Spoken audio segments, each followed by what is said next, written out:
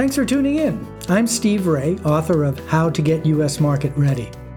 And in this podcast, I'm going to share with you some of the lessons I've learned from 30 years in the wine and spirits business, helping brands enter and grow in the U.S. market.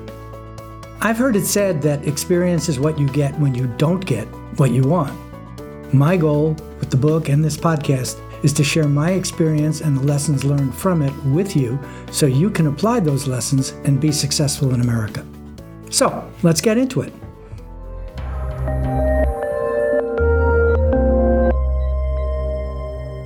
Hi, this is Steve Raye, and I'm back talking about e-commerce in the wine and spirits industry.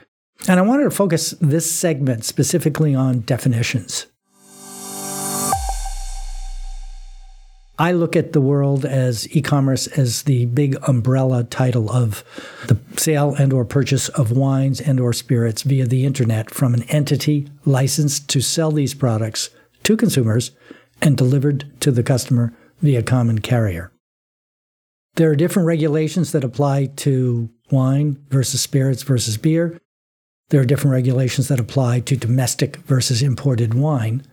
And so we've seen this tremendous surge in development of creative innovation of companies, apps, platforms, tools that have developed around the regulations that deal specifically to wine and spirits direct-to-consumer sales.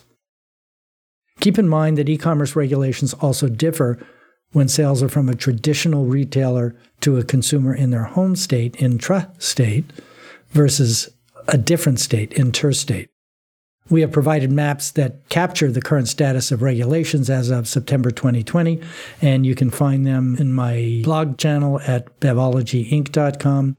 We will post these definitions and images of the maps. So let's start with traditional retailer, and by that I mean a brick-and-mortar store or the equivalent. So that could be dedicated retail stores or chains. And examples in the U.S. include K&L in California, BevMo on the West Coast, Binny's in Illinois, ABC in Florida, and Total Wine, which is in probably 30-plus markets.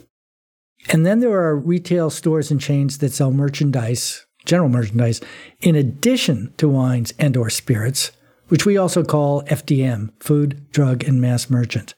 Food includes groceries or supermarkets, which we use synonymously, and those include Publix, Whole Foods, Kroger, H-E-B in Texas, and the like.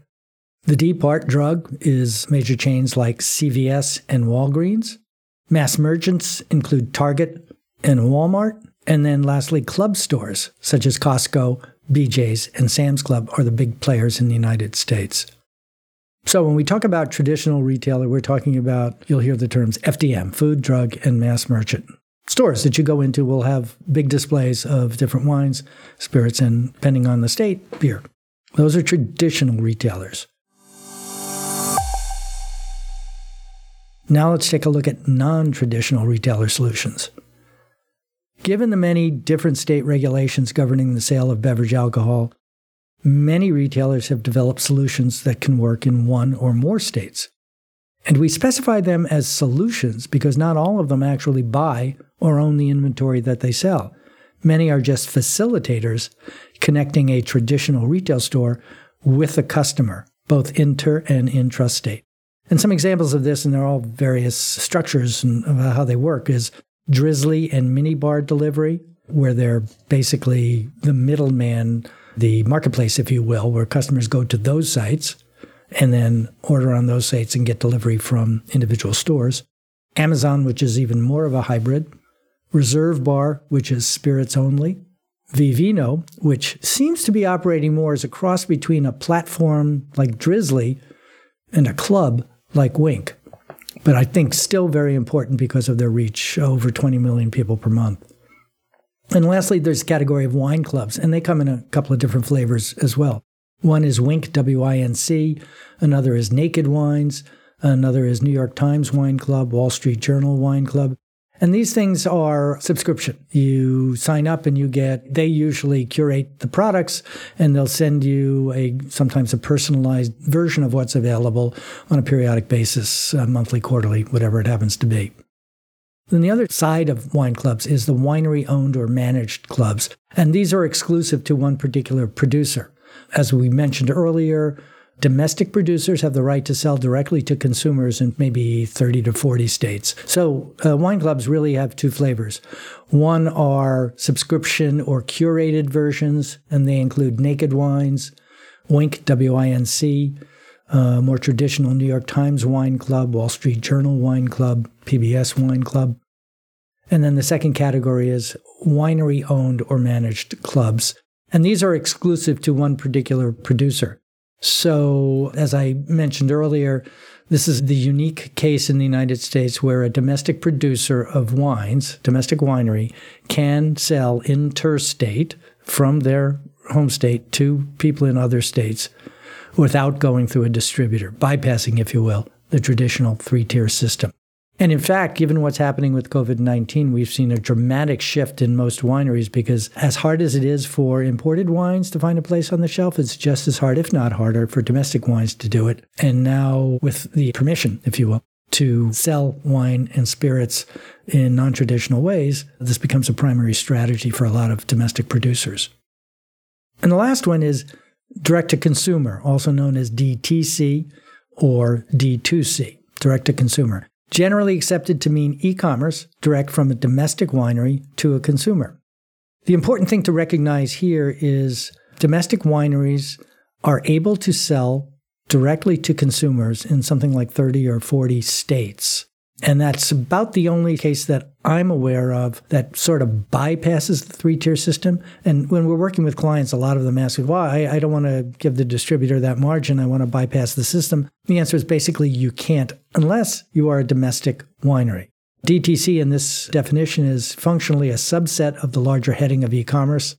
It is unique and that is the only system, as I said, that can bypass the three-tier system. And additionally, it is often confused and conflated with sales over the internet from a retailer. So we recommend that when you're working in the space of direct-to-consumer, that you make sure you, your partners, suppliers, customers, agencies, importers, distributors are all using the same definitions. And one more that I would add for a couple of reasons. One, because it dominates the industry. And the second one being it is a pure play on online sales, and that's wine.com. So I look at it, it fits into both categories. It's more like a traditional retailer because they operate nationally. And what's hidden from consumers is all the machinations that they have to go through in order to sell directly to someone in Vermont, which would be different from selling someone in New York, which would be different selling to someone in California. In some cases, they need to have a physical warehouse in a given state, as an example.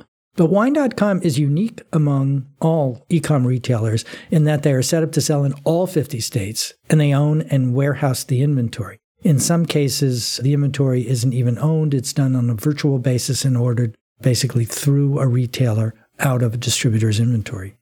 Additionally, because of this, consumers receiving goods in different states will see different items on offer in wine.com. So if you're in Oklahoma, you're going to see a certain set of products that are offered for sale that is going to be very different from what someone in California sees or someone in New York sees. And so wine.com has done a fabulous job of really capitalizing on e-commerce and refining the program to something that works very simply, relatively simply, or apparently simply online. And we expect that to continue. While e-commerce has grown for all retailers, wine.com has seen their business grow. I think I saw the number 253% from April in the beginning of the coronavirus to August.